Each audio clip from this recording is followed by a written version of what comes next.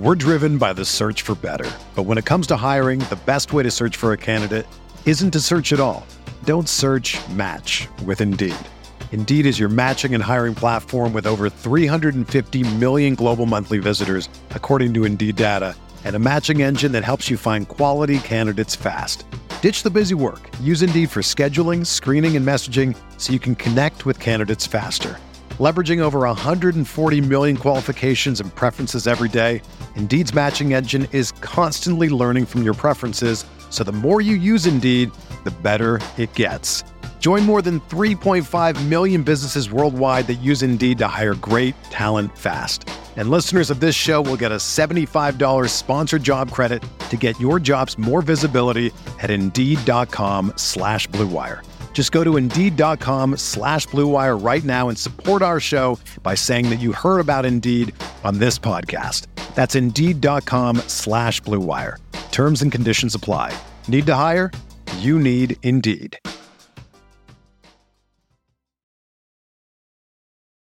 Robertson, Leroy Indoor. What a year it has been. The Bucks are the world champions. Ray Allen driving past Armstrong. The jam over McGrady. 2 second. Middleton. Yes! Chris Middleton! Happy birthday, Jason Kidd. This place is up for grabs. Knocked away and stolen by Holiday. Phoenix has the foul. And a pinnacle ball throws it down. Step back three for the top. Got it! Got it! Giannis ties the game and becomes the Bucks' all-time leading scorer on one stroke. It's been a 50-year journey. Wisconsin, we've got a room at the top of the world tonight. The Milwaukee Bucks are NBA champions. We're gonna play basketball and win. And win? Yeah. How many games? 6. We're gonna win in 6. Hello and welcome to episode 388 of the Win in 6 podcast, proudly a part of Eurostep Podcast Network and the Blue Wire podcast family. I'm your host, Adam McGee, and joining me as always is my good friend, Jordan Tresky. Jordan, hello. Hello. How are you doing? I'm doing well. I am a fan of the 16-game winning streak Milwaukee Bucks, and we do a Milwaukee Bucks podcast titled Win in 16.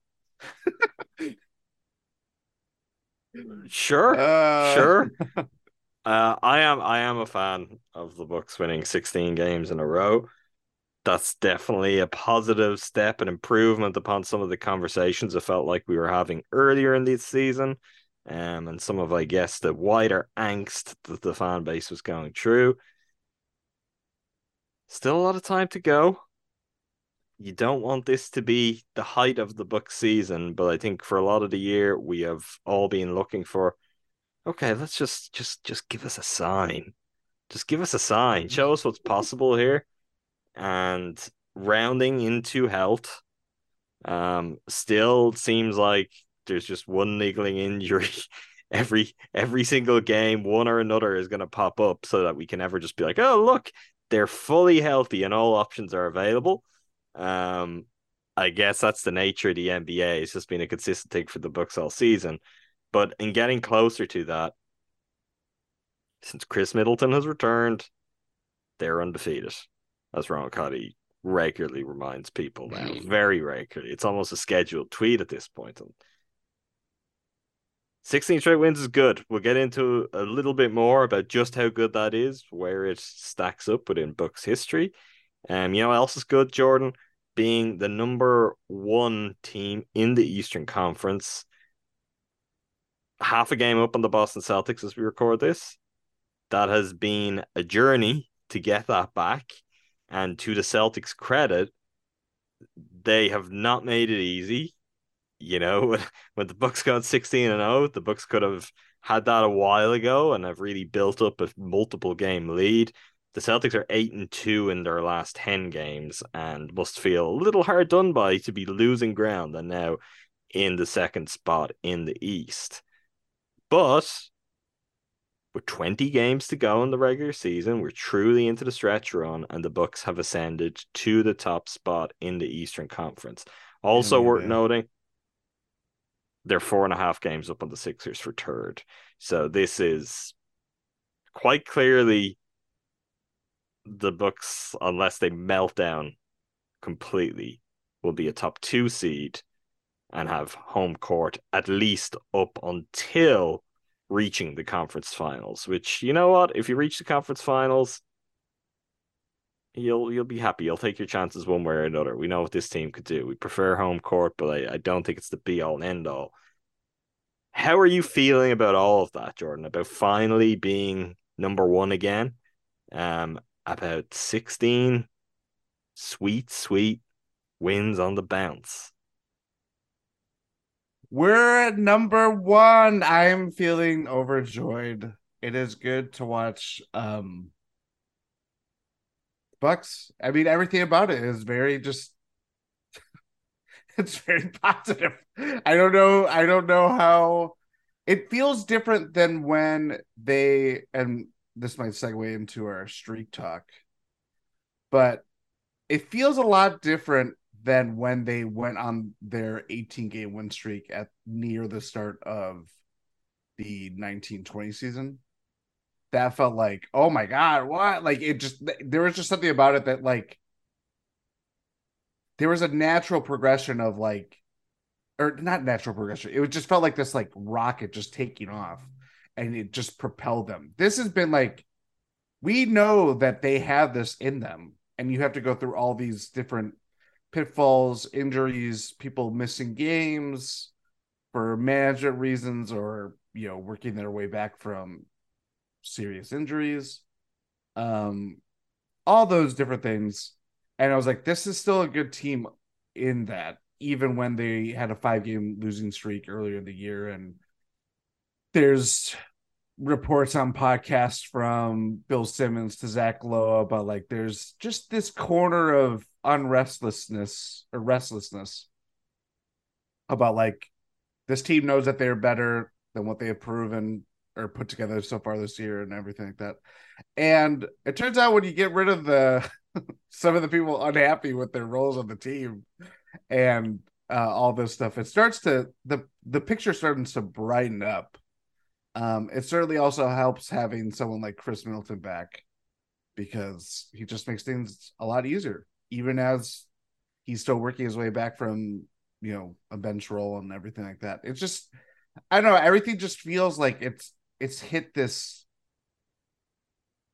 everything's fallen in its right place. And I think that even kind of just sees in, like, how the rotation looks and the starting lineup of, like, when everybody's healthy, they're just going to roll with where it is.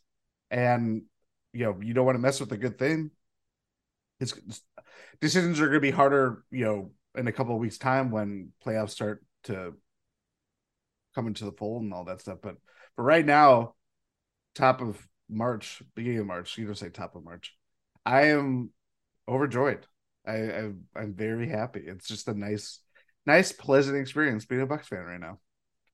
I had to fight the urge to start echoing Tom York-esque when you said everything is falling in its right place. Mm-hmm.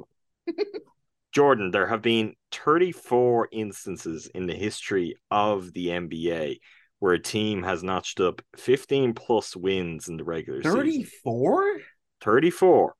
That's a higher number than I would have said. Well, you say that. Do you know how many of those 34 belong to the Milwaukee Bucks? I know you do, unless you've just forgotten. Yeah. But oh, yeah. 8, baby. That's not correct. What? You do know, so I thought you were going to give me the right answer. I saw a tweet. No one lies on Twitter. The answer is 5, which is a very, very impressive number. Greater than 20% of the 15-plus win streaks in NBA regular season history belong to the Milwaukee Bucks. The only team with more is, unsurprisingly, the Los Angeles Lakers, who have 6. The Boston Celtics tied for second with the Bucks on 5. Which why do people talk about Lakers Celtics and forget the Bucks, Jordan? That's what I want a Bucks stay at ESPN. Let's go.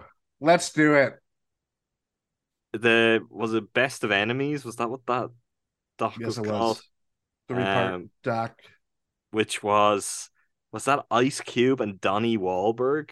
Am I remembering that correctly? They were the dueling narrators. Possibly. I actually have not. I've seen bits and pieces of it. I haven't seen them full. I do think I'm right on that. Open to correction, but It would make sense. from memory, that's who it was. Which I don't know how I would feel about that trade off as a Celtics fan, but I guess such is life and the trade offs of a Celtics fan versus a Lakers fan. The Bucks have had a knack for doing this across their history. Of course, this comes from the fact that when the Bucks have had good teams in their history, the Bucks have had incredibly dominant teams. The all-time Bucks record comes in at 20 wins. We're 5 wins away from that, surpassing it. And if the Bucks do that, it would come against the Golden State Warriors. A lot of ground to cover between now and then. But given the history of those two teams and streaks being ended, that could be a fun storyline if it was to get that far.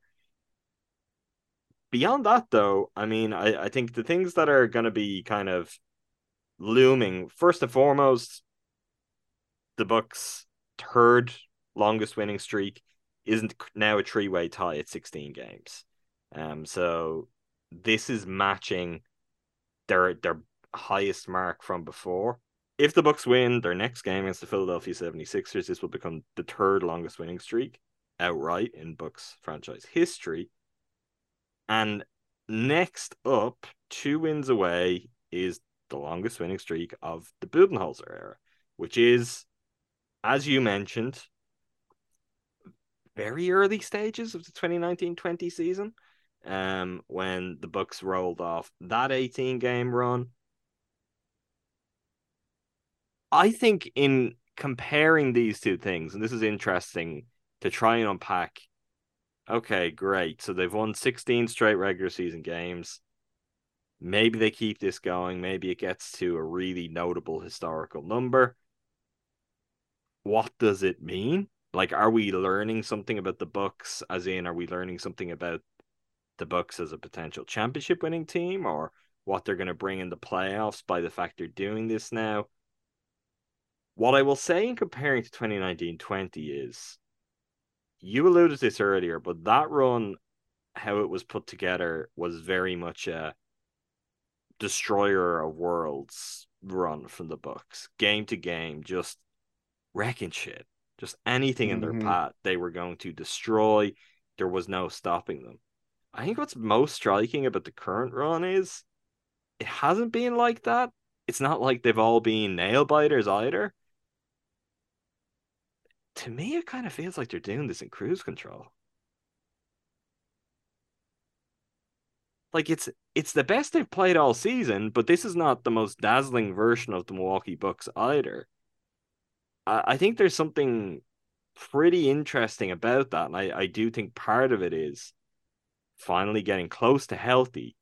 The depth is showing up, and that is the difference maker. It's like not everyone is playing their best, but even with Giannis missing some games, and they've had multiple guys miss multiple games here or there, they can find a way to work through this and to keep winning, because the depth that I think we've all been excited about is largely available to them, and we're seeing that pay off. Are you inclined to agree with that, or am I playing this down in terms of performance level too much in comparison to 2019-20, which I don't know. The other part of this, which is maybe hard for us to unpack now, is the novelty value in 2019-20 for us to watch the Bucks go on a run like that was so much greater.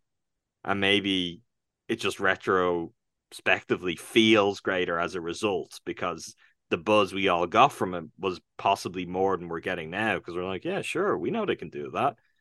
But I do really feel like there is something there to these two runs being put together in very different ways under Bud. I don't think you're wrong. I think where I would go with this is that a lot of that 2019-20 run and just the early Bud years pre-championship, basically the first 2 years, everything was like, okay, they start off his first season in Milwaukee 7-0 and just raised to the top of the East, top of the NBA. And obviously we know how it ended. That winning streak the following year after the Raptors series felt very much like we're a better team. We have to win at all costs. There's so much on the line. Obviously, everything about Giannis's year and his big decision and everything like that. It was loaded in that season before it got derailed by a global pandemic. That it felt like watching that streak, and when it eventually did end against the Dallas Mavericks with Kristaps Porzingis and Luka, it felt like you can't afford to lose at all costs. It felt like any loss that they had that year, obviously I'm talking about a winning streak, but like it had to be like you have to beat opponents by 10 points or more. Like it can't be like anything less than that. There can't be nail biters. You can't give in or like just make these crazy comebacks or stuff like that. Like there was just this heightened sense of everything just being like it has to be this way, or they're whatever. This time around is different for the fact that like it obviously coincides with Chris coming back after being away for however many games it was after his first return. There's been a lot more changes that have happened. Bobby gets hurt, misses a lot of the chunk of this winning streak, obviously. Giannis has missed some games. They make the trade for Jay Crowder. It's just like a lot of different things have gone on that like it's just full steam ahead. That I don't know. I do agree that it's been a little bit cruise control and all that stuff, but also like I don't know which one is. I think that I would take this a lot better than how I would take it a couple years ago, where whatever. As in, you'd prefer this way of putting it together? Is that what you're saying? Yeah, I kind of do. I mean, obviously the timing of it, everything plays a part in this too, because you rather see this click on at this time of the year rather than it's October, November, and you can easily lose this as the Celtics are experiencing down the line. I know they're still the second. They are and they aren't. Like that is the thing. They have lost the lead in the East by way of the Bucks being ridiculous. And I guess the Celtics position being we can't speak for within the Celtics organization, but I think in a wider kind of discourse way, overstated, overplayed their position of dominance in the East.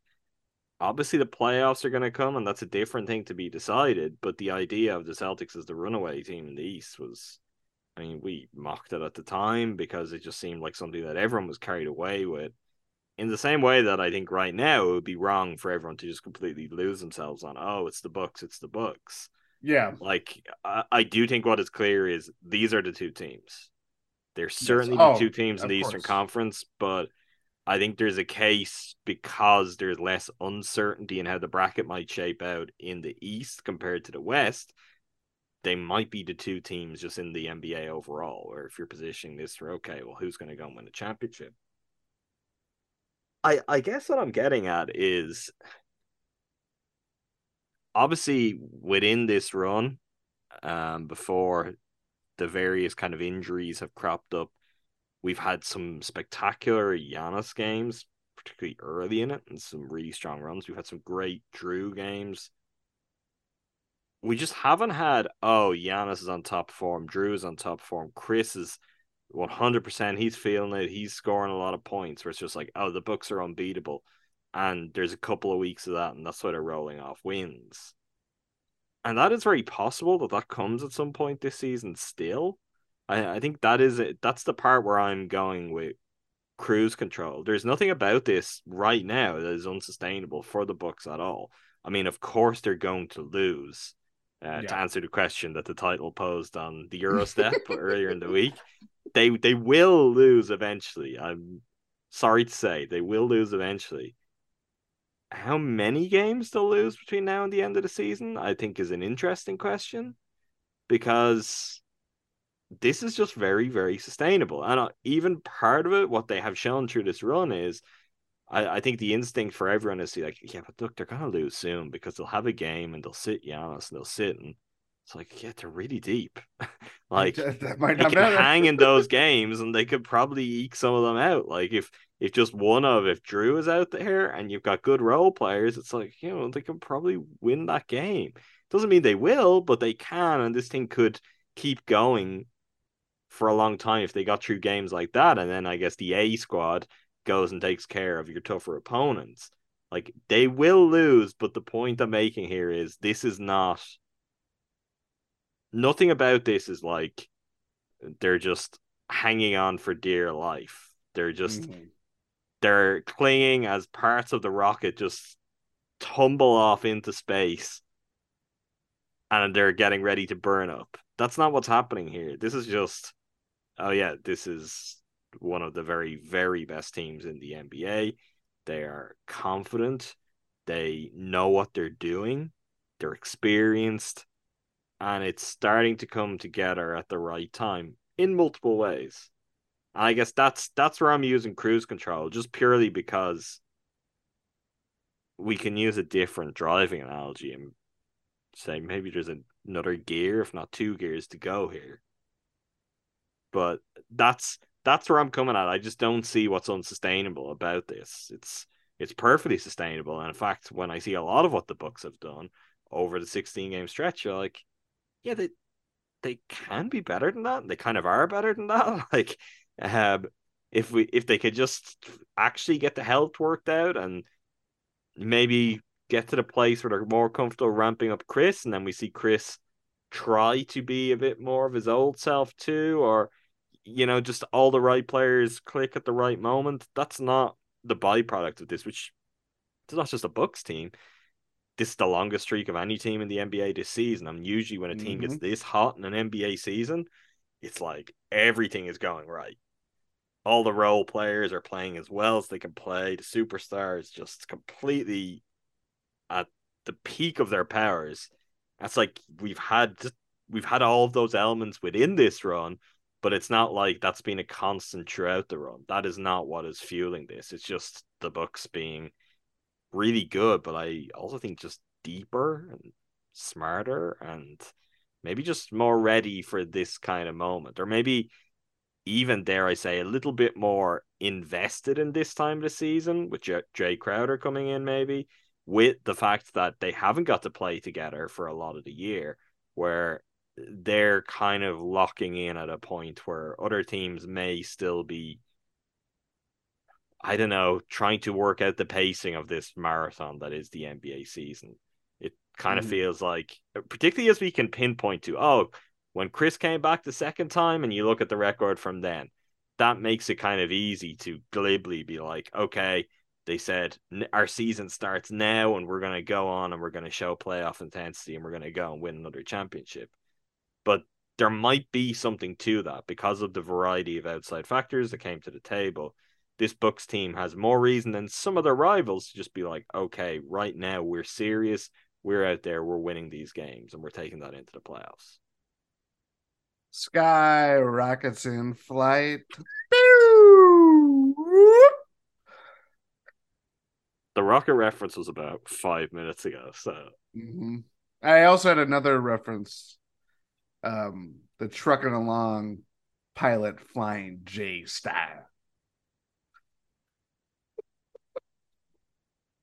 Got anything other than references?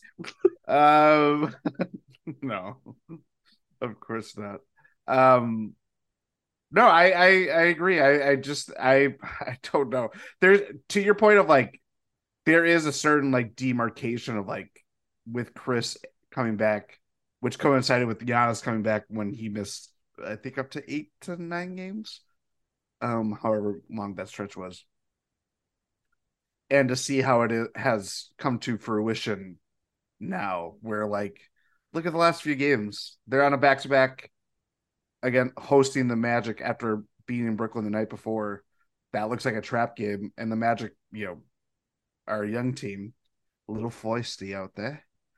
A little what? Feisty. Feisty. Feisty. Okay. And then why would they be British? I don't know. I mean, that's without speaking to the merits of that British accent, but just I assumed that's what it was. Maybe it was Australian. I don't know. Orlando Bloom, I guess. Is he British? He is British. Thank you.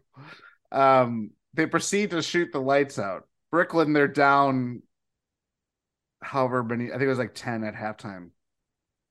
And they just like curb stomp them in the second half of that game. They're without Giannis against the Suns, and pre Kevin Durant making his debut with the team, and that was overwhelmingly a great comeback. It was very much in doubt, but like I don't know, there's just so many different things that has gone on with this streak, especially as of late, that like we all know that it's going to come to an end, but like the things that keep occurring where, Drew comes up big, even if he's having struggles for the first three quarters, Chris making his way and inching up those minute workloads every, couple of minutes, every passing game.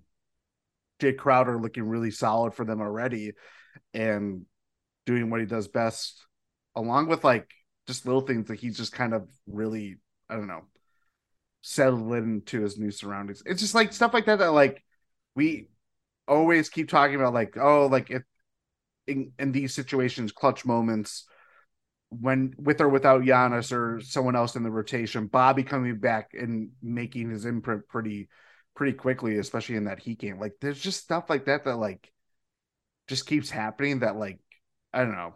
I don't think it's manifest destiny per se, but it is just nice. Like I said before, just seeing the team really coalesce at a time when, things were murky let's just say, before them. We're driven by the search for better. But when it comes to hiring, the best way to search for a candidate isn't to search at all. Don't search, match with Indeed. Indeed is your matching and hiring platform with over 350 million global monthly visitors, according to Indeed data, and a matching engine that helps you find quality candidates fast. Ditch the busy work. Use Indeed for scheduling, screening, and messaging so you can connect with candidates faster. Leveraging over 140 million qualifications and preferences every day, Indeed's matching engine is constantly learning from your preferences, so the more you use Indeed, the better it gets. Join more than 3.5 million businesses worldwide that use Indeed to hire great talent fast. And listeners of this show will get a $75 sponsored job credit to get your jobs more visibility at Indeed.com/Blue Wire. Just go to Indeed.com/Blue Wire right now and support our show by saying that you heard about Indeed on this podcast. That's Indeed.com/Blue Wire. Terms and conditions apply. Need to hire? You need Indeed. It's only a kick, a jump, a block. It's only a serve. It's only a tackle, a run. It's only for the fans. After all, it's only pressure. You got this. Adidas.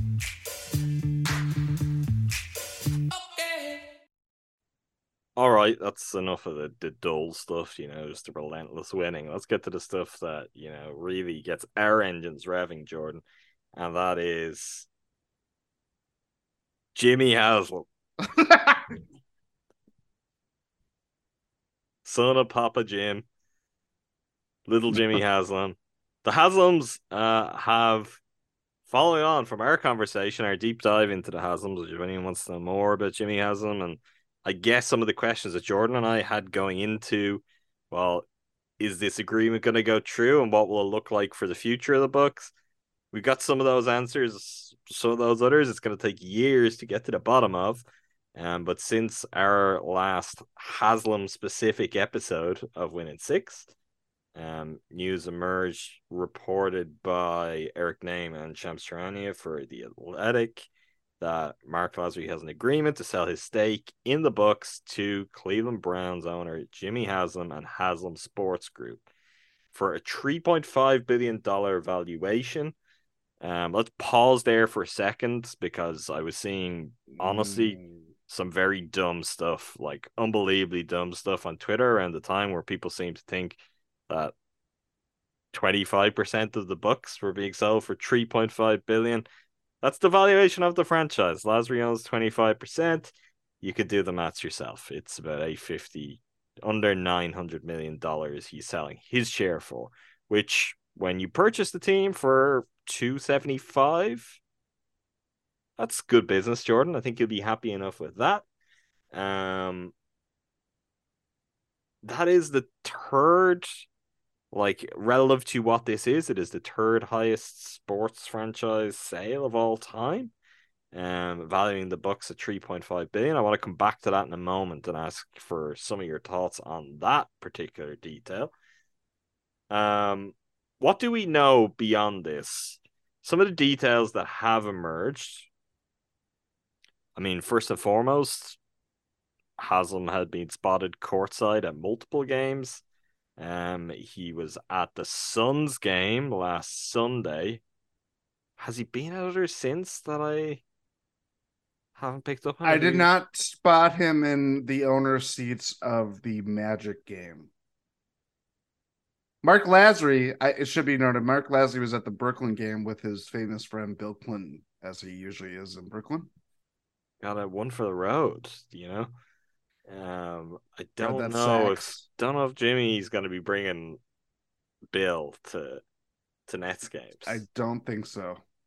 But maybe they'll be good for a couple of tickets for Mark still, and he can bring Bill. I'm sure if Mark wants Bucks tickets, he could get them. Whether he wants Bucks tickets, that's another question. We'll get to that in a moment, Jordan.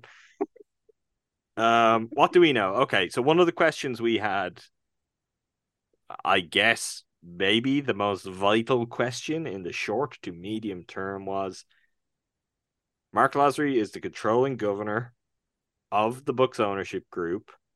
At the moment, his term is coming towards an end. But there's still, what are we at, a year and a half left? It'd be 2024. I would assume that is summer 2024. So the rumblings so far are that Jimmy Haslam will immediately be taking over as controlling governor. So, hand him the gavel. Yeah. I think aside from any concerns we have about his past with teams, that is insane. Honestly, that is insane for the new guy to come in and to have the ruling vote on all things within the ownership group for 18 months, particularly when the team is doing as well as it has and has been run in a relative sense as well as it has been in recent years.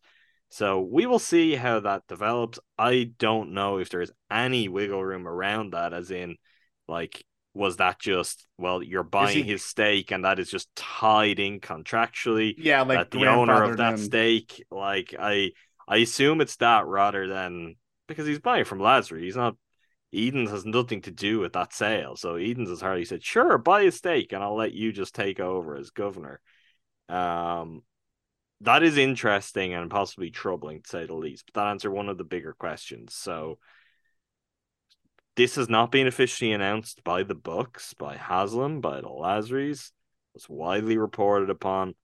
It will likely not be officially announced until it's been ratified, approved by the NBA's Board of Governors, the owners of all the other NBA teams.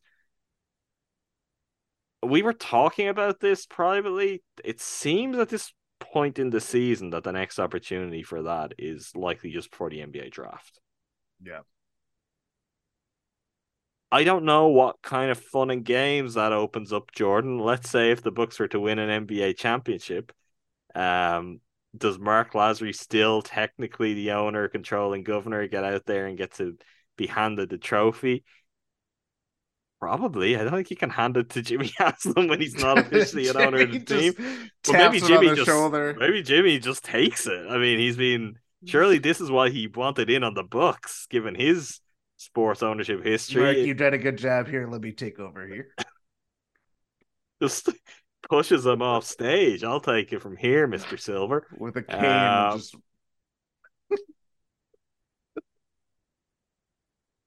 the reality of that is, I don't know if that's a good or a bad thing. Because if this was able to be approved immediately and this change happened now, the upside would actually be that it would be a good time for this change to happen, as in there's absolutely nothing he can do really for a few months to disrupt the apple cart set off plans. If he gets approved just before the draft and he is the controlling vote, there could be an impact immediately. I'm going to assume that as like a significant man of business, Jordan, that he is going to defer somewhat to his partners, and there will be a spirit of collaboration early on. But technically, let's say John Horst wants to make a big trade just before the draft. You got to go for ownership approval. Well, Jimmy Haslam will just have the team, and he can just be like, no, I don't want to make that trade. I don't think that's the right idea. So that is going to be an interesting wrinkle to go into the offseason and all of the various book stories that are going to come with that.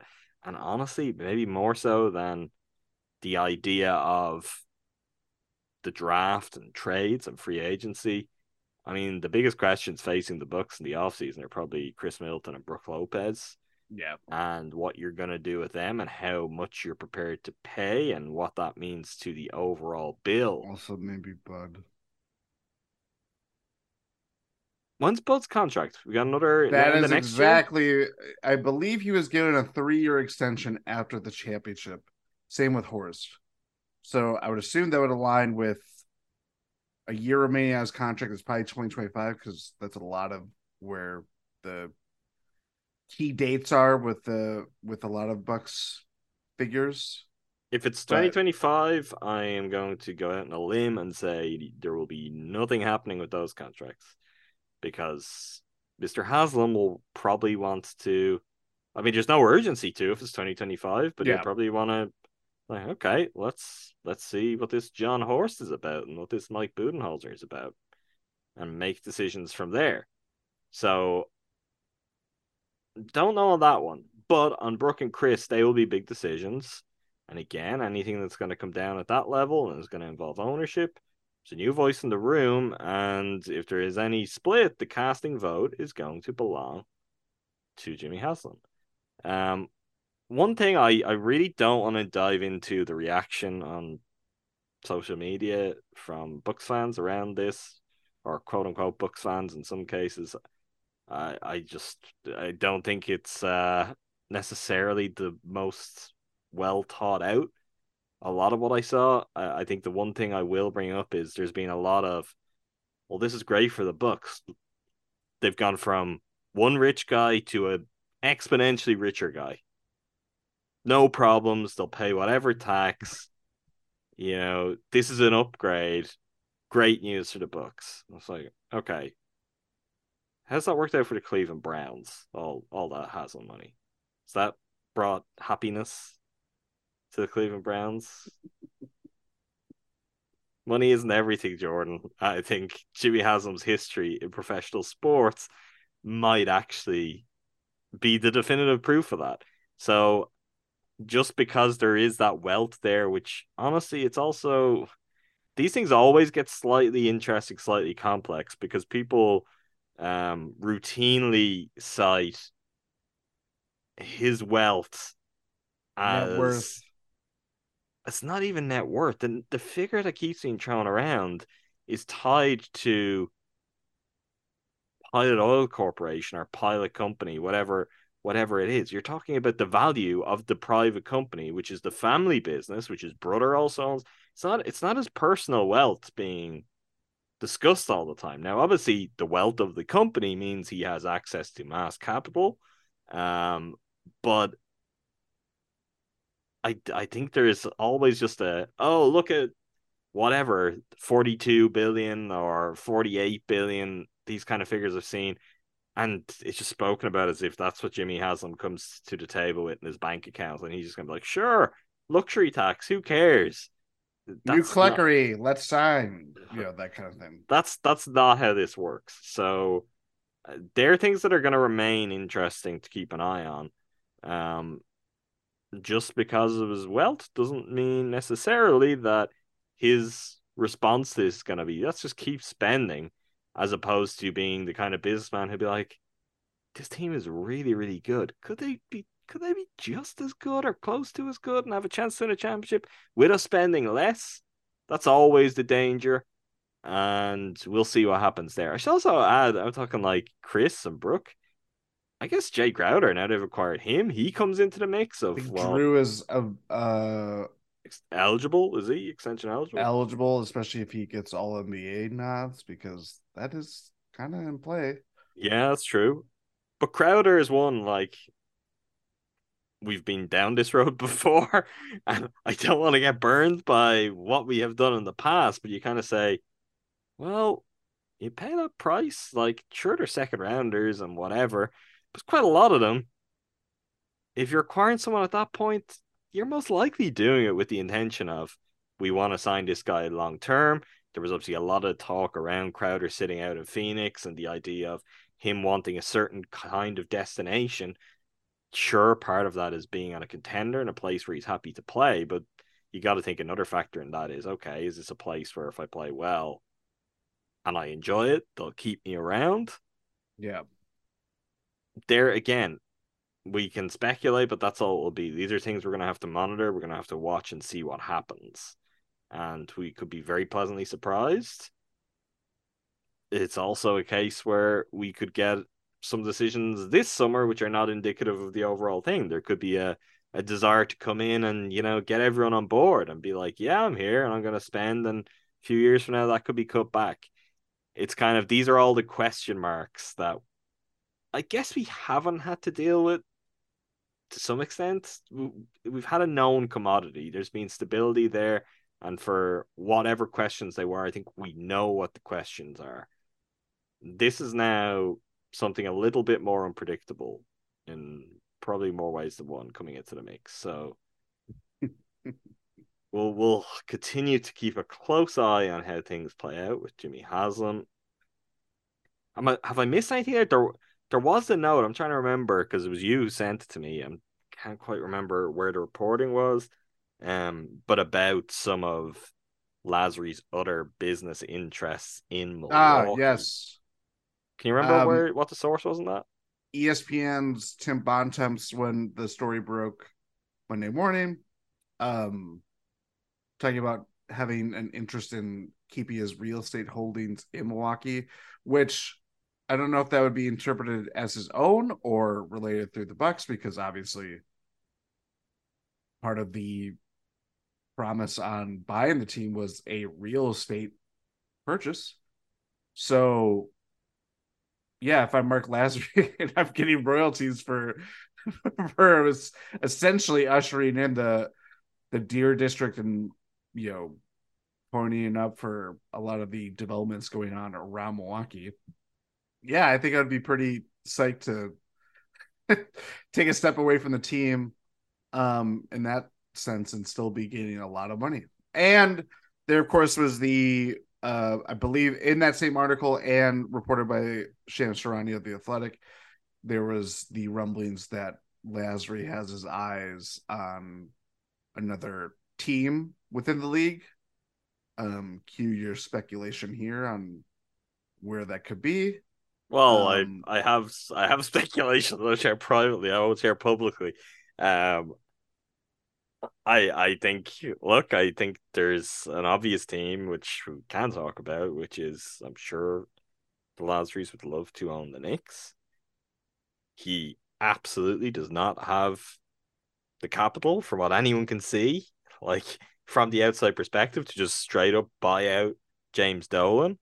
But that doesn't mean he's not going to go into another partnership, and I can see the kind of partners out there who will have their eyes on the Knicks, and in fact there has been reporting recently, and some of those are parties that the Bucks have had a chance, and I guess Bucks ownership have had a chance to make connections with. So I'm not gonna go any further than that. I think if you've got even half your finger on the pulse of all things NBA, you could put two and two together there. But I do think there could be a path where he is the NBA ownership expert. He is the person who, for an outside party who wants to come in and is like, okay, this seems like a good investment opportunity right now, which it is. The value of the sale shows that. May not be the best time to buy, but depends who you're going to buy. If you're going to buy the Knicks are probably always a good purchase, and there's always the possibility that you make them something other than a complete embarrassment. And if the Knicks were actually, a juggernaut, the revenue that would come in there would be pretty formidable. So I think he has an interesting advantage if he wants to get back in. He can be a partner who ends up very prominent, even if he's at a slightly lower stake and where his expertise are really valued by essentially the real big money investors alongside that. Yeah. I think that's a space to watch, whether it ends up being the Knicks or someone else. His thing of, oh, well, I know how to do this. I won a championship. That's pretty valuable. So having money to spend, being able to meaningfully invest, and being able to speak to your track record, being able to speak to what seem like good relationships around the league, good relationship with Adam Silver. I think there'll be a lot of people who will be interested in Mark Lasry's services, and that it could smooth out some things for potential outside investors into the NBA. That's my theory. I am interested, just like this, it doesn't affect the Bucks, but I'm just curious as to even what way the ownership of, like, as much as we joke about the Cluckery and we joke about the Deer District and all of that stuff, like the Deer District is owned, the Cluckery is owned by Deer Solutions LLC. Yes. And I'm trying to remember what the Bucks what the actual company name. It is a different name again, though. Oh yeah. So that's when we talk about his property interests. That was always something we had. Which again, I would assume that if you're Jimmy Haslam and you're valuing the franchise at $3.6 billion, you got to think that involves the Deer District and the arena and getting your share of that stuff. So maybe that Tim Bontemps comment on things was on separate real estate interests that really we don't know or care about, that are just happen to be in the Milwaukee area. But I think that's an interesting thing, because what I do want to ask you is, Jordan, $3.6 billion for the Milwaukee Bucks. I'll cross sports here for a second. My first love, my Premier League football club, Manchester United, are currently going through a sale process, or I think a better way of putting it is the Glazer family they're seeing what kind of price they can fetch. They're courting. Without getting into the details on this, because most people probably aren't interested, within the family, there's a split on who wants to just cash in, get out of this, and who wants to keep hold of Manchester United. And they've retained this mega finance company from New York who specialize in these kind of sales processes, who have asked investors to come and put offers together. And I believe that what the reports are is that the highest offer, they had an offer in the kind of 3.5 to 4 billion range. They have an offer in the 4 to 4.5 billion range. And the Glazers are now supposed to be like, no. And a lot of people are kind of like, they're crazy. Supposedly they want 6 billion. They're never going to get 6 billion. Why would they get 6 billion? And then I'm going through part of this and I'm like, if the Milwaukee Bucks are worth $3.5 billion, the Milwaukee Bucks, Jordan, I love these Milwaukee Bucks, but maybe, and this is one of the first times I've ever said this, the Glazers are onto something. So just this valuation is incredible. From your perspective, what do you think that valuation is born out of? I know that the obvious answer and the undeniable part is just NBA opportunities don't come up too often, and now is a time where it might be the last good time to get in. If you're looking to cash out even pretty quickly, you want to get in somehow now because there's money to be made. I don't know if that's going to be the case long term. I also doesn't apply to someone Haslam's wealth, but we're really at, as we talked about in the past, we're at the last point where I don't know, like a normal billionaire can have any interest in being an NBA owner, or that could be affordable. Aside from that, though, aside from new TV deals around the corner, like, is this the Giannis effect? Is this a recent champion and a team that's still contending? Has Jimmy Haslam been had here? I think there's a lot of all of the above. Can that be my answer? As kind of middle of the road answer as I usually am like to do. Yeah, how do you go from buying the team for a total of $550 million in 2014, which again, as we constantly have to note, that was his share was what, 25% of it, 30% of it, 150 of 550 million? No, well, it wasn't 25% at that time. It was 50%. And Yes. I think Sorry. very quickly diluted to 33%, but I would assume 275 million was probably his cut of the purchase of the team. Yeah. To getting out at 875 million to 900 million dollars 10 years later. Yeah, I think it's just all of the above. Honestly, I think it's the sheen of winning a championship and possibly adding another to your trophy room, having a superstar in place for the next couple of years, foreseeable future, possibly even more.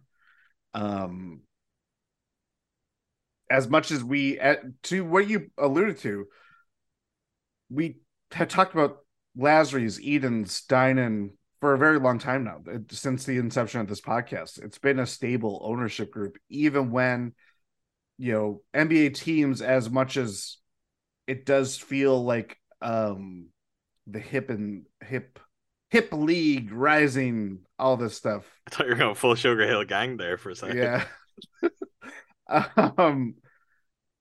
Up until like a couple years ago, there wasn't a lot of teams that were sold, and some of them were forcibly sold because of the incumbent owners. Hawks and Clippers as examples. Boom. Yes. So I mean, more recent example, which is the benchmark for valuation, which is the Suns at $4 billion. That didn't come about because Robert Sarver was like, "Hey, today's Tuesday. I'm deciding to sell my team." No, it's yeah. So yeah, I don't know. I think it's the exclusivity part. I do think Haslam may have gone sold a little bit, but also if you're a man of his means, you're willing to be like, well, that's no hair off my pilot Flying J. So I guess I will do that. And I don't know. I just think it's for every reason why we listed and why the Bucks are have been a stable franchise for a very long time now, amidst a lot of questions, and they have continued to answer them. And I think too, this might bleed into a lot of the online discourse that you and I have seen and all this stuff of like your point of Lazary being a billionaire or lowercase b versus Haslam being a billionaire uppercase b kind of thing like that. It's like the guy still made significant means and did all these things that, you know what I mean? I also Not look. to I don't want. borrow your joke. I don't want to get into the conversation I have on another podcast, but I wasn't worried with that with Lasry. The Bucks have managed that just fine in the way that I don't know, an ownership partner of Giannis Antetokounmpo. We have to be more specific on that now, as we'll get into in a moment. But like the Mark Adanazio situation is a little bit different. There is in theory possibly more funds available to Jimmy Haslam than there were to Mark Lasry. Are they going to be available? How will they be put to use? I mean, the other part of that is people look at those funds. The guy owns 3 professional sports teams, one of them being an NFL team. Yep. There is a very significant drain on his funds from multiple directions. And I think maybe we're slightly lucky that the team he owns is the Browns and we won't have to worry about this too much. But you would worry about someone in that kind of situation. The push-pull of, if the Browns became good, all of a sudden that's where you want to spend more of your money. And this is something in a similar way, I guess you could apply to Wes Edens. If Aston Villa all of a sudden really rocketed up the Premier League and became a team with realistic European aspirations year in, year out, you could be like, does he want to pump more money in there, pull back a little bit on the Bucks? That's something about all these multiple ownership kind of guys, these billionaires who collect sports teams. I should also note a very important thing that I've seen develop of the Cleveland follows I have on Twitter. The Browns are in early stages to try to build a new stadium. So you may have those funds. Where are those funds going? And I'm just saying. Are you telling me the Cluckery might be funding the Cleveland Browns new stadium? Is that? Depending on how all these various deals go. I'm not just saying that. I am telling you, exclusive right here. I'm holding the microphone. Oh, no. This is always terrible. The new Cleveland Browns stadium will be titled The Cluckery. The Stadium at the Cluckery. Boom. You heard it here first. We got some breaking news. I don't know if you're aware of this. So we got it a few minutes ago, but I was going to do this. I thought at some point you might just grab your microphone and be like, breaking news. Woj has reported the Bucks have emerged as front runners to sign Goran Dragic. He is connected with a few contenders since the Bulls waived him, but the East leading Bucks have moved to the forefront of reaching a deal with Dragic. To give even more specifics, Woj says Dragic is visiting the Bucks on Friday, sources said. All these visits. To sign him. They love a visit, Jordan. He's visiting them rather than them visiting him. Interesting wrinkle there. Yes. The Bucks tried to sign Dragic prior to him committing to the Nets a year ago and could have agreement as soon as tomorrow, which is today as you listen to this, most likely. Although maybe not. Maybe I've got to get it out immediately now, Jordan. Thanks, Woj. What your thoughts are on this? I mean, there's no harm. So they're looking at signing Goran Dragic a year later than when everybody thought they were going to go after him. There's no harm in them being like, hey, let's go get, I guess, the highest profile available point guard right now. I don't think it's that. I think it's more of, hey, this is the guy that's fills our biggest need that we have to worry about within our roster.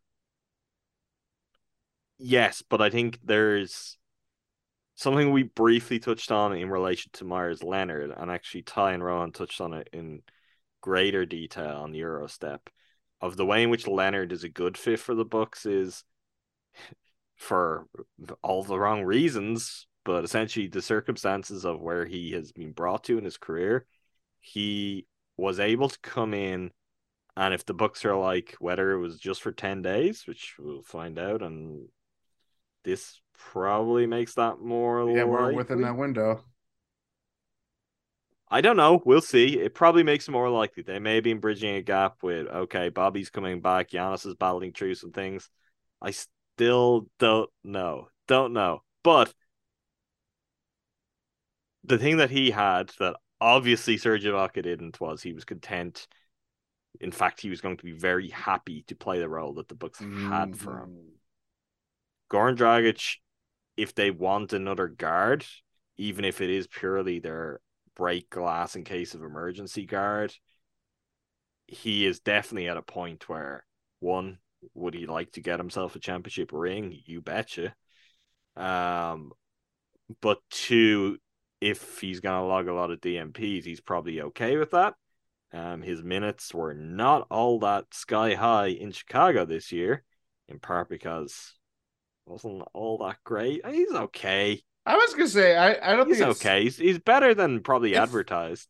It's honestly better than what he was last year. And obviously last year last year was really tough for him. Yeah.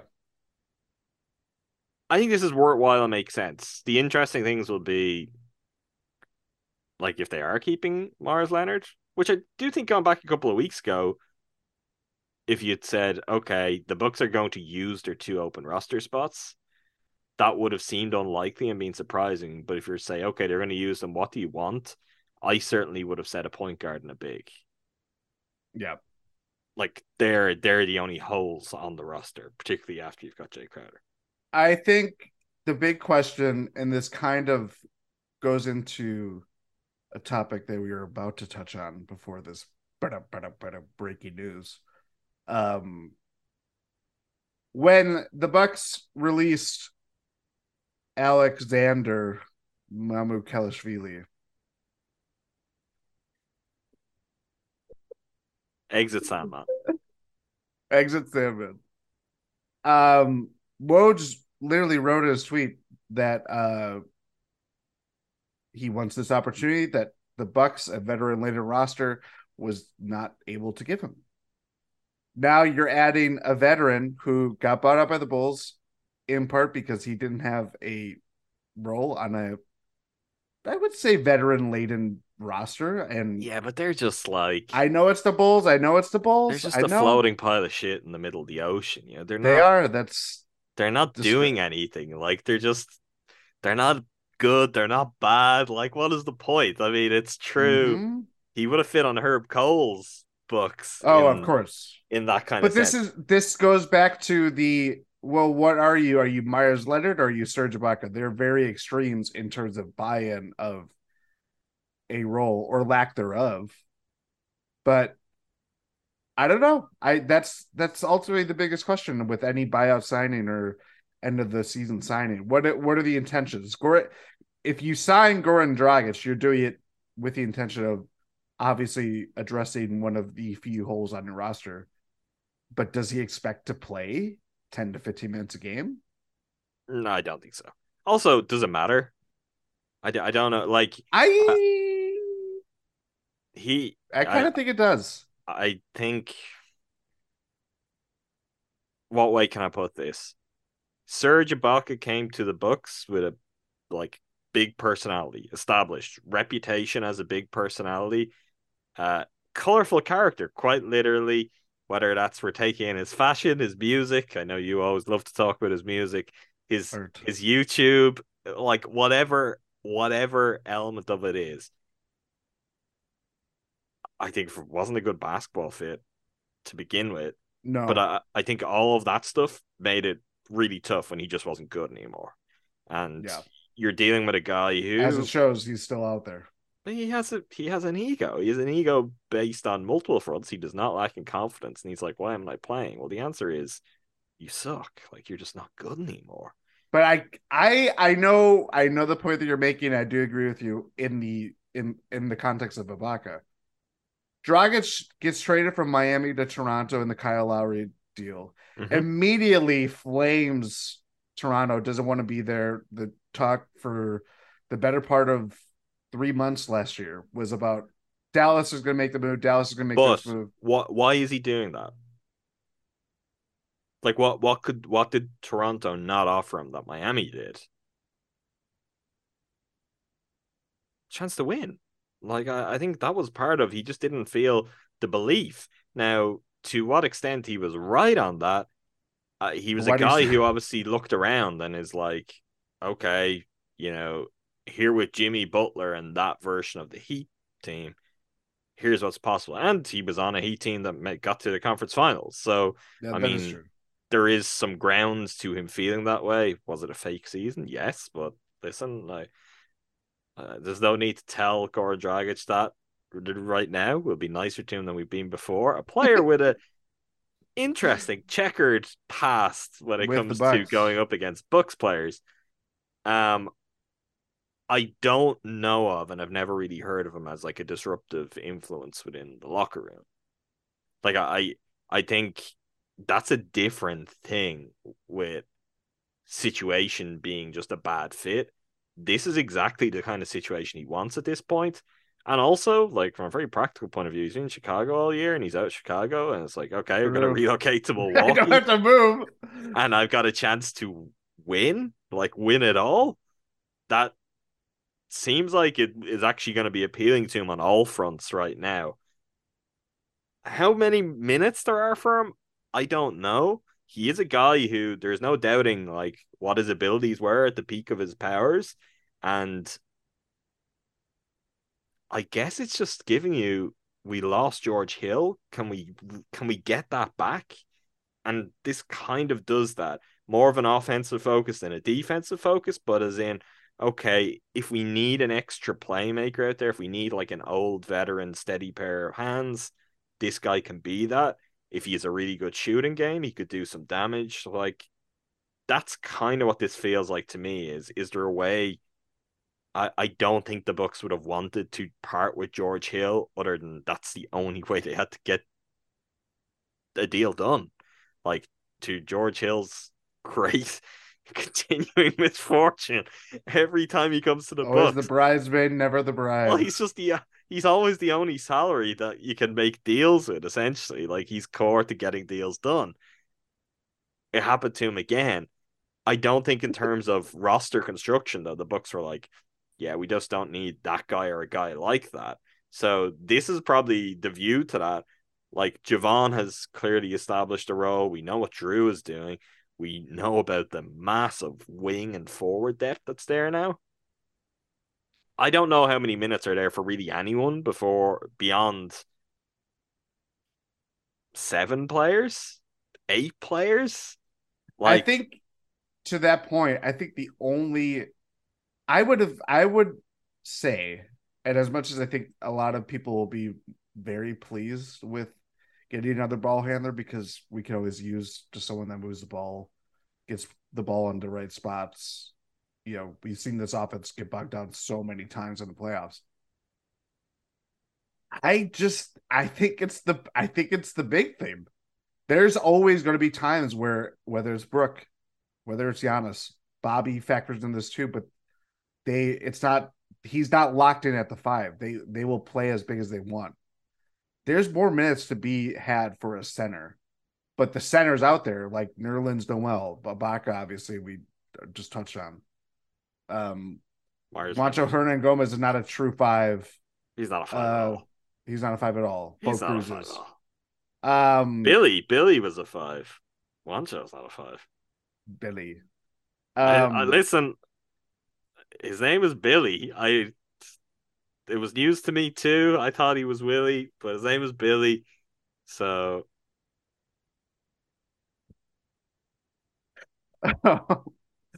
um I don't know. That's where I kind of landed on it, and it's to that end. We've seen a lot of Myers Leonard. We didn't see him in the Brooklyn game. I think he was only in the garbage time portion of the Magic game, but like they signed him and they threw him out in the fire. So like, there's minutes there to be what they threw him out in the fire. Fire. Yes, I don't know what that was.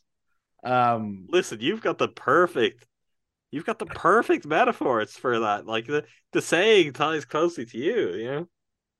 Out of the frying pan into the fire, Jordan. Boom. Through the fire and the flames, Dragon Force remains. My God. Dragic. Congratulations. If you had a Jordan Tresky Dragon Force reference on your Win and Six bingo card today, come collect your prize. Guitar Hero 3. That's what it was. I What have a was lot I of talking buddies about? who are really into Dragon Force. Oh yeah. Yeah, there Uh, was a lot of wannabes. I notice was how a I say a day lot of one. notice how I said a lot of buddies, not me, but I knew a lot of people who insisted that Dragon Force was what it was all about. Um, the I guess the one thing that should be added here is this is an incredibly expensive move for the Bucks. It's gonna cost them a lot of Jimmy money. Haslam's bankrolling, baby. Is he though? I doubt it, because I legally I'm don't sure he know. can't do that. Whose names are on those checks?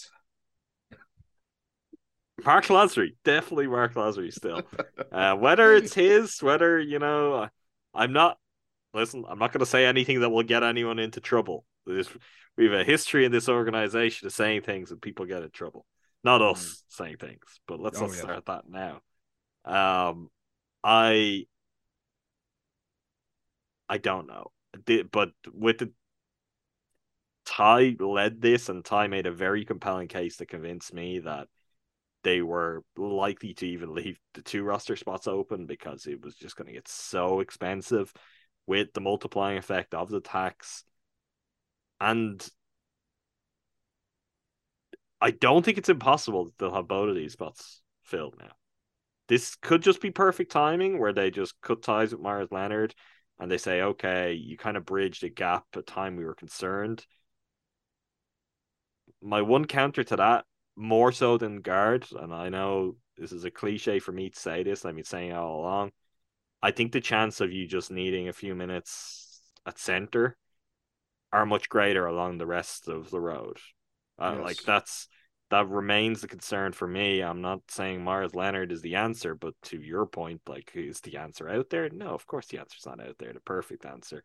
But just having someone who could take some of those minutes, I think they're closer to having the season severely disrupted, if not derailed, purely just from not having the right kind of size. If Brook was to miss a period of time, if Bobby was, if Giannis was, knock on wood. And really, all of those things aren't the same either. It's if Brook was to miss any time, as currently constructed, not having any minutes that you could give to a real center would completely change the dynamic of how the Bucks are playing, which is just not the kind of thing you want. It's not like if Brook went down, you'd be like, oh, well, Myers Leonard, you're up. But at least having the ability to play some minutes, and drop is something that he's clearly been trying to embrace with the Bucks. And I guess they're working on with him. That's going to be really fascinating to see, okay, what are they doing for multiple reasons, one of which they're going all in. And you know what, actually, Jordan, this would be a good time to go all in. Regardless of who's actually cutting the check, it's like, yeah, this team's won 16 straight games. They're first in the East again. And if I was the owner of this team, I'd be looking, I'd be going, yeah, we might get ourselves another championship here. So this would make sense if they're to do that. I like Goran Dragic is old. He is not what Goran Dragic once was. But even with someone like Myers Leonard, this is becoming. They're going after the Heat guys. Crowder, Leonard, Dragic. Wow, that's a full reunion going on. Yeah, never thought of that. Maybe that's how they got in with. They're Dragic approaching too. Like the most weirdly deep team I can remember in the NBA, though, where Rowan Caddy, if you're listening right now, just cover your ears for a second. But with the exception of Thanasis, this roster is insane now. Just in terms of profile, it does not necessarily all hold up. Like, this is not the prime version of Goran Dragic. It's not the prime version of Joe Ingles. But those guys can still play to some extent and could still give you something. And particularly in Dragic's case, like, if he's going to be in the 13, 14, 15 range, he's going to be 15. Sorry, Thanasis. Sorry, Rohan. But if he's in the 13, 14 range on your already roster, say he's the 15th without 15. You're really good. You're really, really good in a way that's just kind of absurd. Yeah. And to your point, like, Dragic has represented not the obvious superstar point guard that would give the Bucks fits, like a Kyrie or not Dame Lillard. They've had a good job of slowing down Dame Lillard, but you know what I mean. Like one of the premier point guards in the league. He is kind of like the guy that's always been under their skin for a long time, and he's not, like you said, he's not the same guy anymore. But like he just has a way of he could do the things that he did to kill the Bucks. A game like that could still come. Like this is very, very Jeffrey DeMarco Teague-esque. Yes. Yes, it is. As in the kind of guy you're getting, and it's probably, I don't know, there's a trade-off. I think Dragic at his peak, better player, better fit maybe for the Bucks. Who's the All-NBA guy with the Suns? Yeah. Little bit older though, like 37 in 65 days. But that's kind of the vibe here, and longtime listeners will remember that my thing on Jeff Teague all throughout that was, listen, there will be one Jeff Teague game. There will be one Jeff Teague game, and that's all it will take. And there was indeed one Jeff Teague game, which was important and valuable. Now, the depth we're talking about makes the situation very different here, but that doesn't mean that there's not one game where, I don't know, Drew ends up in foul trouble. Doesn't happen very often. Or Javon ends up in foul trouble, and all of a sudden you're looking around and it's Goran Dragic time. He could still come in and do a lot of this stuff. I think the lefty sharpshooter element, though, is maybe most finely tuned to tearing up the Bucks than any other franchise in the NBA. But there's something always fun, interesting about getting all the old enemies in the room together, and they're on your side now, and being like, okay, tell us what you think. Tell us what you know about us. What's your state secrets? Let's all row in the one direction now. I don't hate it. I'm just interested to see what the developments are next. I think he's a good personality, and he's the kind of veteran who is going to be very, very engaged and determined to make the most out of this. He's had a great NBA career, but an obvious hole in his resume. Sorry, Jordan. Follow up information from Sir Adrian Wojnarowski. Bucks have emerged as strong front runners to sign free agent guard Goran Dragic, and a formal agreement could be reached as soon as Friday. Sources told ESPN. He's planning to meet with the Bucks officials in Milwaukee on Friday. He is poised to join the Bucks after strongly considering them before signing with the Brooklyn Nets a season ago. Sources said the Bucks believe Dragic's tough-minded leadership and abilities can help them off the bench in their championship pursuit. That tough-minded leadership and abilities is interesting too, because obviously that's what's had Goran Dragic rubbed Bucks fans up the wrong way at times, and I think Chris Middleton in particular made some notable clashes and tangling of limbs over the years. Can't beat him, join him. But this Bucks team has a real edge that we've actually never seen, even though like PJ brought something, and that I think that was key to that Bucks team getting over the line. I wonder, is that something they're targeting? Because Joe Ingles, Jay Crowder, Goran Dragic is like, there's some heels there. There's some shithouses there, Jordan. There's gonna be some very, very upset fans of opposing teams who are gonna hate the Milwaukee Bucks during the postseason because of those guys. And I feel like generally we've had to be on the other side of those kind of situations. Mm-hmm. So that's interesting, though, that the Bucks may even be valuing some of that and maybe identifying some of that edge and toughness as being beyond what PJ Tucker did against KD or what PJ Tucker did against the Suns. The whole, we dogs and everything that came of that was different to any other Bucks team. And maybe it's not a coincidence that is the one that got over the line. We dragons. Oh. Dragon Bender back is the big. Oh. I mean, they need a big. Dueling Dragons. Double Dragon. The NES game. Oh, we can dream, Jordan. We can dream. Um, you mentioned Sandman. Time with the Bucks come to an end.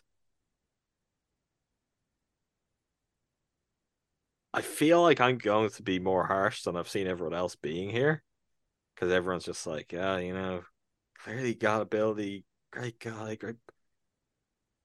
I like him a lot because he's weird. We talked about this from the start. Weird game, weird skill set, interesting, fun to watch when he's out there. Had some big games with the Herd. I just don't think he's an NBA player at all, and I don't think he ever will be or close to it. If he is going to latch on, this is the time of the year where some bad team at a roster spot will just be like, hey, sure, yeah, Yep. come on down. But I don't think that necessarily means anything in terms of sticking. I honestly, like, this was the thing when they drafted him. It's like, what does his professional career look like? Where does he fit? How does that shake out? I still have that now. I don't even know if he was to go to EuroLeague or something. Like, is he a EuroLeague level big? I really don't know. Fun game, interesting skill set. I'll be rooting for him. But my current feeling is he just has not looked like an NBA player at all with the Bucks, because the limitations are clear, and he's a tweener and he doesn't have the kind of frame to do the things where the quirks that are in his game that are positive would really pay off in a game-changing way. If he's a little bit bigger and he could do that, a little bit stronger, That'd a be little Christian bit Wood. better. Yeah. Or, even just if he was a little bit bigger in height, he's Christian Wood, frame-wise. But if he was bulkier and stronger and you could hold your own defensively to some extent, you don't have to. I see your brain just whirring. You're trying to come up with a that first moment who would be. It would be Nikola Jokic. He's the It would be thinking Nikola man. Jokic. He's the thinking man's Joffrey Lavonier. Oh, that's a big I have a Joffrey team. Lavonier I have the team that he's gonna sign with. Manu? Yes. Go on. He's a total Spurs player, without a doubt. Oh, that's a really good call. Also, I mean, their season, the significance of their season happens in May, and that's the draft lottery. So they will easily take on any kind of weird, interesting players that may become, cut like a diamond in a couple of years. So maybe they're tanking for Wembanyama, but they were tanking for Mamu all along. I'm Jordan Tresky, and that is the 6:00 news. I think that's a good call if he latches on somewhere. I still kind of feel like I'll believe it when I see it, although I have to assume, unless he's got the worst advice, which could be possible, that there is a team ready or there has been a conversation that. You don't do that without having a team lined up, right? Well, if that was the case, though, you think you'd be snapped up already, Jordan. And the Willem Dafoe meme for Sandman, I'm just like, you're gonna have another team for me, right? Right? For his sake, I hope that's true. We'll see.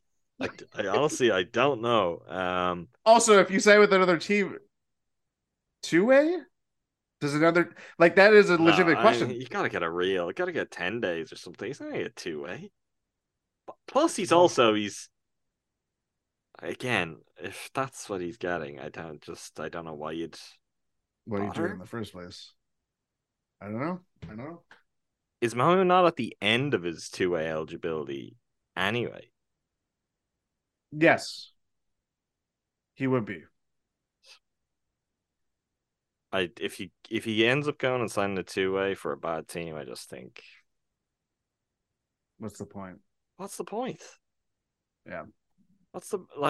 Get yourself a real deal. Get yourself if a team likes you and enough that maybe you're forcing this through as well, try and get yourself a, non-guaranteed into next season or a partial guarantee to some point and give yourself a chance with some other team. It's a really quick way to be out of the league, to just drop off the face of the earth with the Bucks. and go sign a two-way with some other org who might get a look at you up close and it's like, nah, this guy isn't it. Mm-hmm. We thought there was something there, but there isn't. I don't know. I wish him well. I just, sadly, I would have loved with the type of game he has for it to work out. I just haven't seen it, honestly, for really since he was drafted. Nothing he ever did in the G League suggested to me it would translate to the NBA level, which is a problem. And honestly, he could be one of those guys where if he doesn't latch on with a team who ends up spending a lot of time in the G League, puts up elite numbers, gets a 10-day, fills in for a team for a while, drops back down, next season the G League, called up for a 10-day, it's a really kind of tough spot to be as a player, but we'll see. Maybe I'll be proven wrong on that. I think that's pretty much it. I guess the last thing that we'll touch on that Besides emerged. Don't have a tweet of the week. Well, yeah, of course.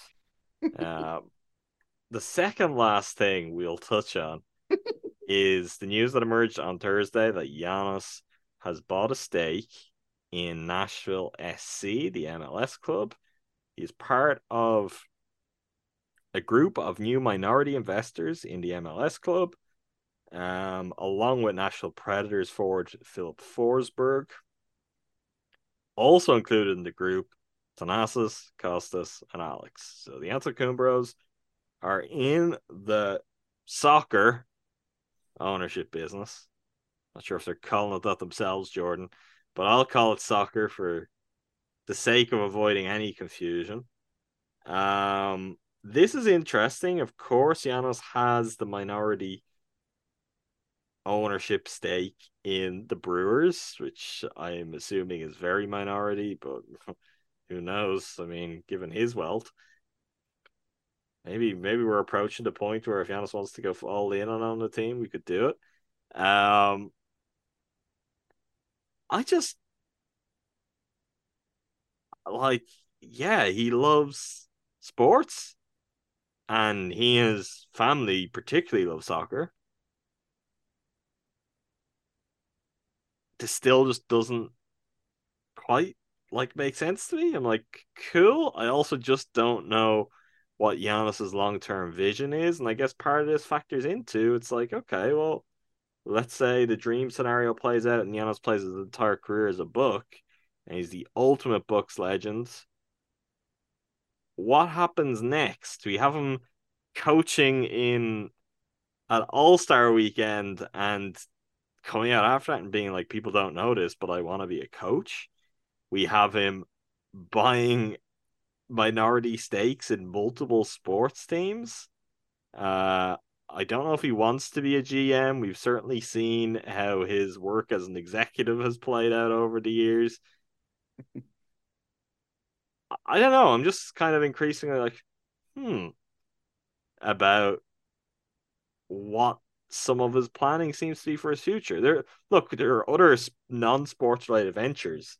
I believe there's like a kind of a nutrition brand that does supplements and like protein bars and drinks and stuff like that he also they started maybe it existed, but it was news to me this week that they started a Charles Antetokounmpo Family Foundation, which made big news on the Daily Show. Mm-hmm. And I don't know if you followed the evolution of that story and the Skip Bayless taking part of the clip out of context. And are you familiar with this? No. So I live up to the first name of Skip Bayless when I see his content. So I saw the follow-up that Hassan Minhaj did on this. He did like an 8 or 9 minute segment talking about just this is why he does not like, I guess, doing TV stuff like this. So Giannis was on, and they did a bit where Hassan Minhaj and his writers had preloaded jokes into the auto cue about multiple NBA players for Giannis to tell. Giannis went on telling the jokes, and then immediately after he'd say something, he'd be like, "Oh, KD, I love you. I don't mean that. You're my hero. You're my favorite player, whatever."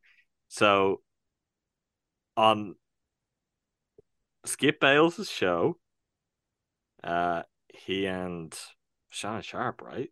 Yes, you're correct. They were sitting down and they played the segment of Giannis dissing KD, and they cut the clip at the point where Giannis Of course. reverts to being Giannis and apologizes, and Skip Bayless went on a whole thing about, Giannis speaking about KD like this, and so disrespectful, and he's waiting for KD to get back at Giannis over all this kind of thing, which, yeah.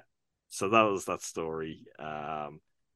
And in the follow-up, as Amanaj finished it by saying, well, if you're going to use the clip out of context, Skip Bayless, I'd ask that you donate to the Charles Antetokounmpo Foundation. So plenty of spotlight for various interesting reasons. I have yet to see whether Skip Bayless followed through on that, has issued any I would kind of comment imagine on no. That. But also, he follows no one on Twitter, so I you don't won't think he even even know saw about it. Yes, Interesting. You There's know what, literally- Jordan? Maybe he's got it right. Maybe following no one on Twitter. No, you know what? I disagree with that. Following people on Twitter is good. Being followed, not so good. He's actually got the worst part of it. To bring us back to the point, though, what do you think of Giannis, minority sports owner? What at this point do you imagine Giannis's post-playing career looking like? It's certainly not going to be the jokes that he made of "Where's Tim Duncan? He just disappeared" kind of This thing. is very non-Tim Duncan. It's no Tim Duncan, whatever his holdings and dealings are, they're not as public as someone getting into ownership realms. I don't know. I legitimately do not know. He's one of the highest paid athletes in the world. And is going to be like that for the rest of his life. That's not nothing. Does that mean it's always going to be in Milwaukee? This obviously is not just a Milwaukee thing, even though there is obviously a connection between the two cities. Who's to say? We see LeBron James getting into the looking ahead Vegas, this ownership circles and stuff like that. Giannis is what?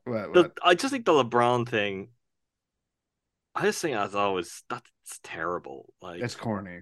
It's the Vegas element. But if he should be looking to buy the Cavaliers. It's not who he is. I know it's not who he is, but it's never what he was. That's the thing about the whole thing with the Vegas thing. It totally fits this era of LeBron James, who plays for the Los Angeles Lakers but does not belong to the Los Angeles Lakers, quote unquote. Whereas you think like, but I mean, like, Jordan owns the Hornets. Like, he went back to his roots to be like, there's no connection to his playing career, but he at least, like, you could see why that happens. And I do think we're not going to comment on that. We'll leave that to Andrew Snyder to get into Michael Jordan's ownership of Charlotte's basketball team. But there is something kind of, I don't know, sincere about, I want to own an NBA franchise and I want to own the one for the place where I'm from. Yeah. We're getting sidetracked. I guess the closest to that for Giannis would obviously be Milwaukee if it ever comes to that. I don't know. LeBron is a different kind of guy, just doing his own thing over there. I just always think it would be so much cooler if LeBron was like, yeah, of course I want to own a team and I want to own the Cavaliers. And also, given, his history with Dan Gilbert, and I think it would be an interesting full circle. It would be. Yeah. Narratively rich, but he's not interested in that. He wants to own a soulless team. I guess the Las Vegas Kings or something they'll be called. Can we have two kings in the league? Probably not. if you've watched Space Jam 2, you see that LeBron is not very well at writing narratives. So I have watched Jordan. I don't believe you have, but I have. no, I haven't. No, I have not. So have you got anything really on Giannis, or is it just? No, I just think it's just a mystery, really. Like it's these pieces of the pie. But do you, when he says he wants to be a coach, do you take that as? No, I don't believe that. I wouldn't say I don't believe it. I just don't think that would work. Is it like he's got a mentor that he could look to? A notable NBA legend, one could say, who Giannis played under early in his career. Like, it's just not necessarily something that works out very well. He would be telling guys who hyperextended their knees, you guys just need 2 weeks and you come back.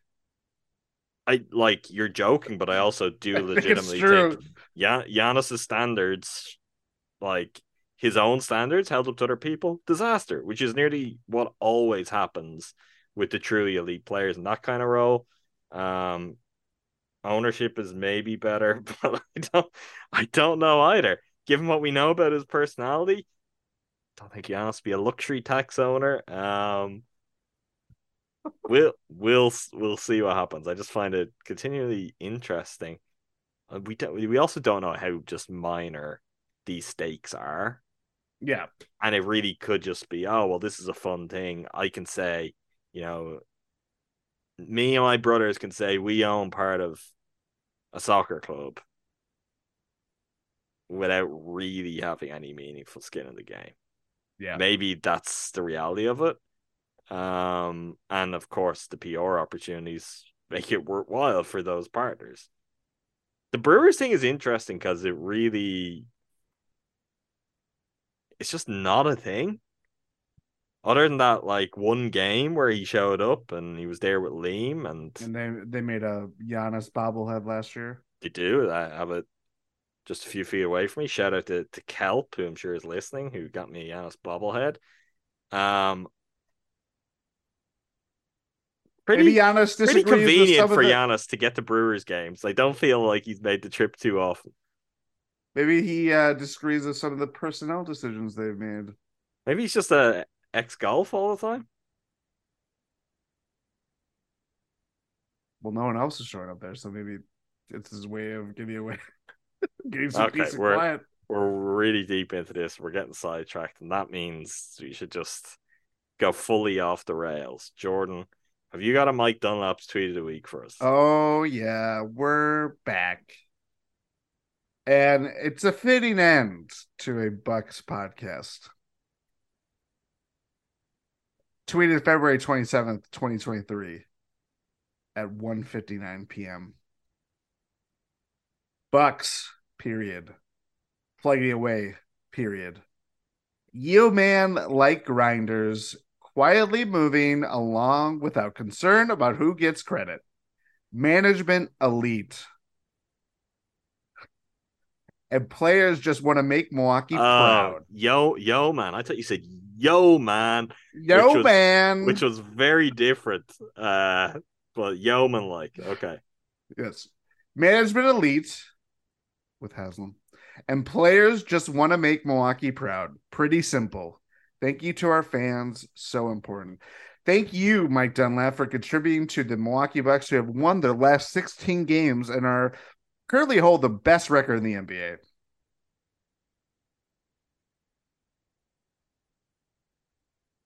I've got a tweet. I think this is one of his more weirdly over punctuated tweets. I know which one you're talking about. This was from February 25th. Remember when, period. A player, comma, defined to officials, comma, his own players, comma, coaching staff, period. He had a meltdown, period. Sent him to the locker room, comma, gathered himself, comma, finished game, period. Boosters, comma, others, comma, didn't like it one bit, period. I wore it. I know you said period, but it is in fact a comma. No problem, period. Said young man graduated, comma, playing overseas, period. We are close, period. Which there's something just very ominous about the "we are close" at the end of that. That when I first saw it, I was like, I don't know if this is a promise or a threat, Mike Dunlap. But The player was me 20 years ago. That's what it felt like. it is. We are close. It's like, if you're listening to this right now, I was the man. and if you defiant turn to the around, officials. said player is in the room with you. You know, that's. You look in the mirror, you see a shell of yourself, a former player, Say defiant to the Dunlap officials. 3 times in the mirror. This Dunlap. player appears. There's also another one. I just think this is his worst punctuated. Like, I know we've talked before about, does he dictate these things? Remember when? Period. That's not a sentence, Mike. You can't just say remember when and have a full stop. It's not a sentence. Are you ready for this one? Sure. Tweeted 9:25 a.m. on March 1st, 2023. Winning streaks. And then he has it like bullet points. I see it. Double down. Pay attention to detail. Forget chatter. Bullet point. Break it down. Emphasize D. Target/quarter. Same with O. Bullet point. House is money. Experiment with little big things. Actions and rotation. Different player combinations. Come on, you can do it, Jordan. Bullet point. Get better thirst. Point Thirst. out areas of improvement. He loves the T word. He loves it. What can you say? The man's thirsty. He's thirsty. Get him a drink. Oh. On that sound from Jordan Chesky, we will wrap up the latest episode of the Win in 6 podcast. If you don't know already, we probably I didn't think we were going to get emergency news, live breaking news. Otherwise, I would have led with this up front, but I thought it was going to be a much shorter podcast. But here we are, Jordan. If you ever wanted to, I don't know, hang out with Jordan and I, to watch a Bucks game with Jordan and I, what if we also threw into the mix Ty Windish, the Bayshore Parker? Would that get you excited? We got Numac, we got Andrew Snyder, we've got a dual watch party. April 4th in Milwaukee, Wisconsin. Exact venue, TBD. But we're going to be watching Brewers take on the Mets, the Bucks take on the Wizards, and you can be there with us. Honestly, if you're listening, why aren't you going to be there with us? What excuse have you got? Yeah. And is it a good one? Because if it's not You a good want to one, see your doctor's note. Jordan doesn't want to hear it. Doesn't want to hear it if it's not a good excuse. Mike Dunlap, come to our watch party, please. Yeah. So, Mike Dunlap, if you want to come, how you do that, it also applies to everyone else. Yes. Go to gspn.info. Very first link right up top there is register for the in-person GSPN Brewers Bucks Watch Party April 4th in Milwaukee. Click on that. You get to a Google form. Put your name in. Put your email address in. And let us know how many guests will be joining you. Please only do this if you are set on coming, if you're going to really commit to it. Our reason for doing this is we want to make sure that if people want to come and hang out with us and get to meet us, it's not something we've had the opportunity to do, you know, with the whole me living on the other side of an ocean thing. So we want to get it right, and we want to try and work out that we have a venue that can cater for the right number of people, whatever that may be. So we're giving everyone a chance. If you're interested, if you can come along, if you want to bring some friends, this is the thing to do. gspn.info, go to the form, just put your name, an email address that we could send the details of the event to, and that's it. Hit submit, and we'll be in touch soon. But we'll probably close this up very soon so that we actually get a venue locked in. But we want to make sure if anyone wants to come and meet us, wants to hang out and watch some Bucks or Brewers, they'll have the chance to do so. So make sure you go fill out that form. We're excited to meet people. Meet the I'm people. very excited. Little breaking news to close this out. The Milwaukee Bucks are signing center Myers Leonard to a second consecutive 10-day contract. So just tell ESPN. And that is from Adrian Wojnarowski. Spending is real, guys. Spending a lot of money. I think those sharks can sniff a title in the water, Jordan.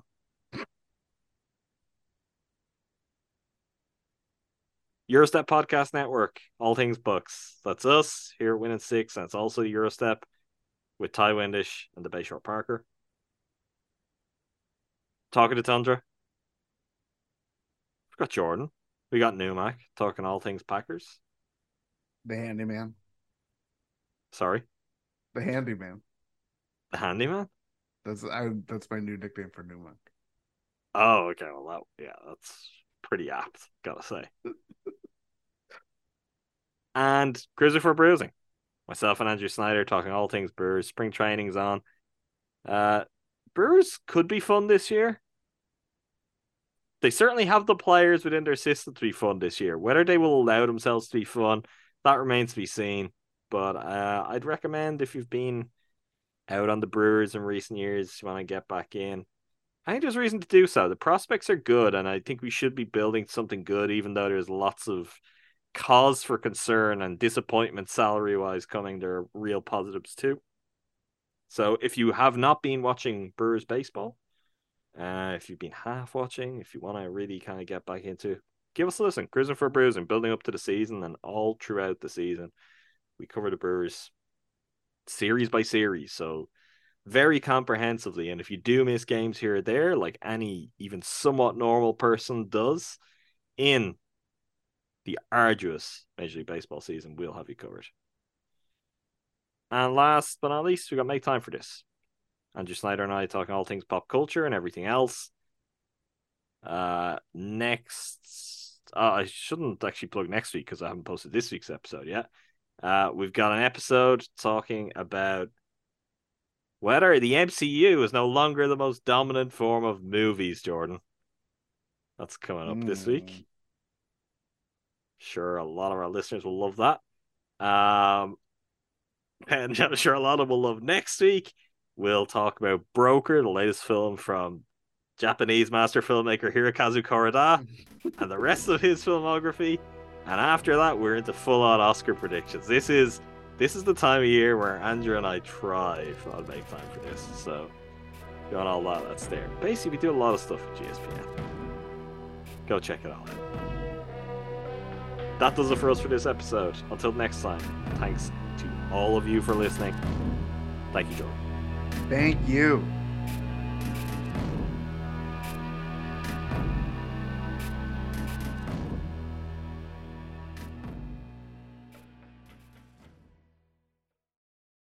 Everyone is talking about magnesium. It's all you hear about. But why? What do we know about magnesium?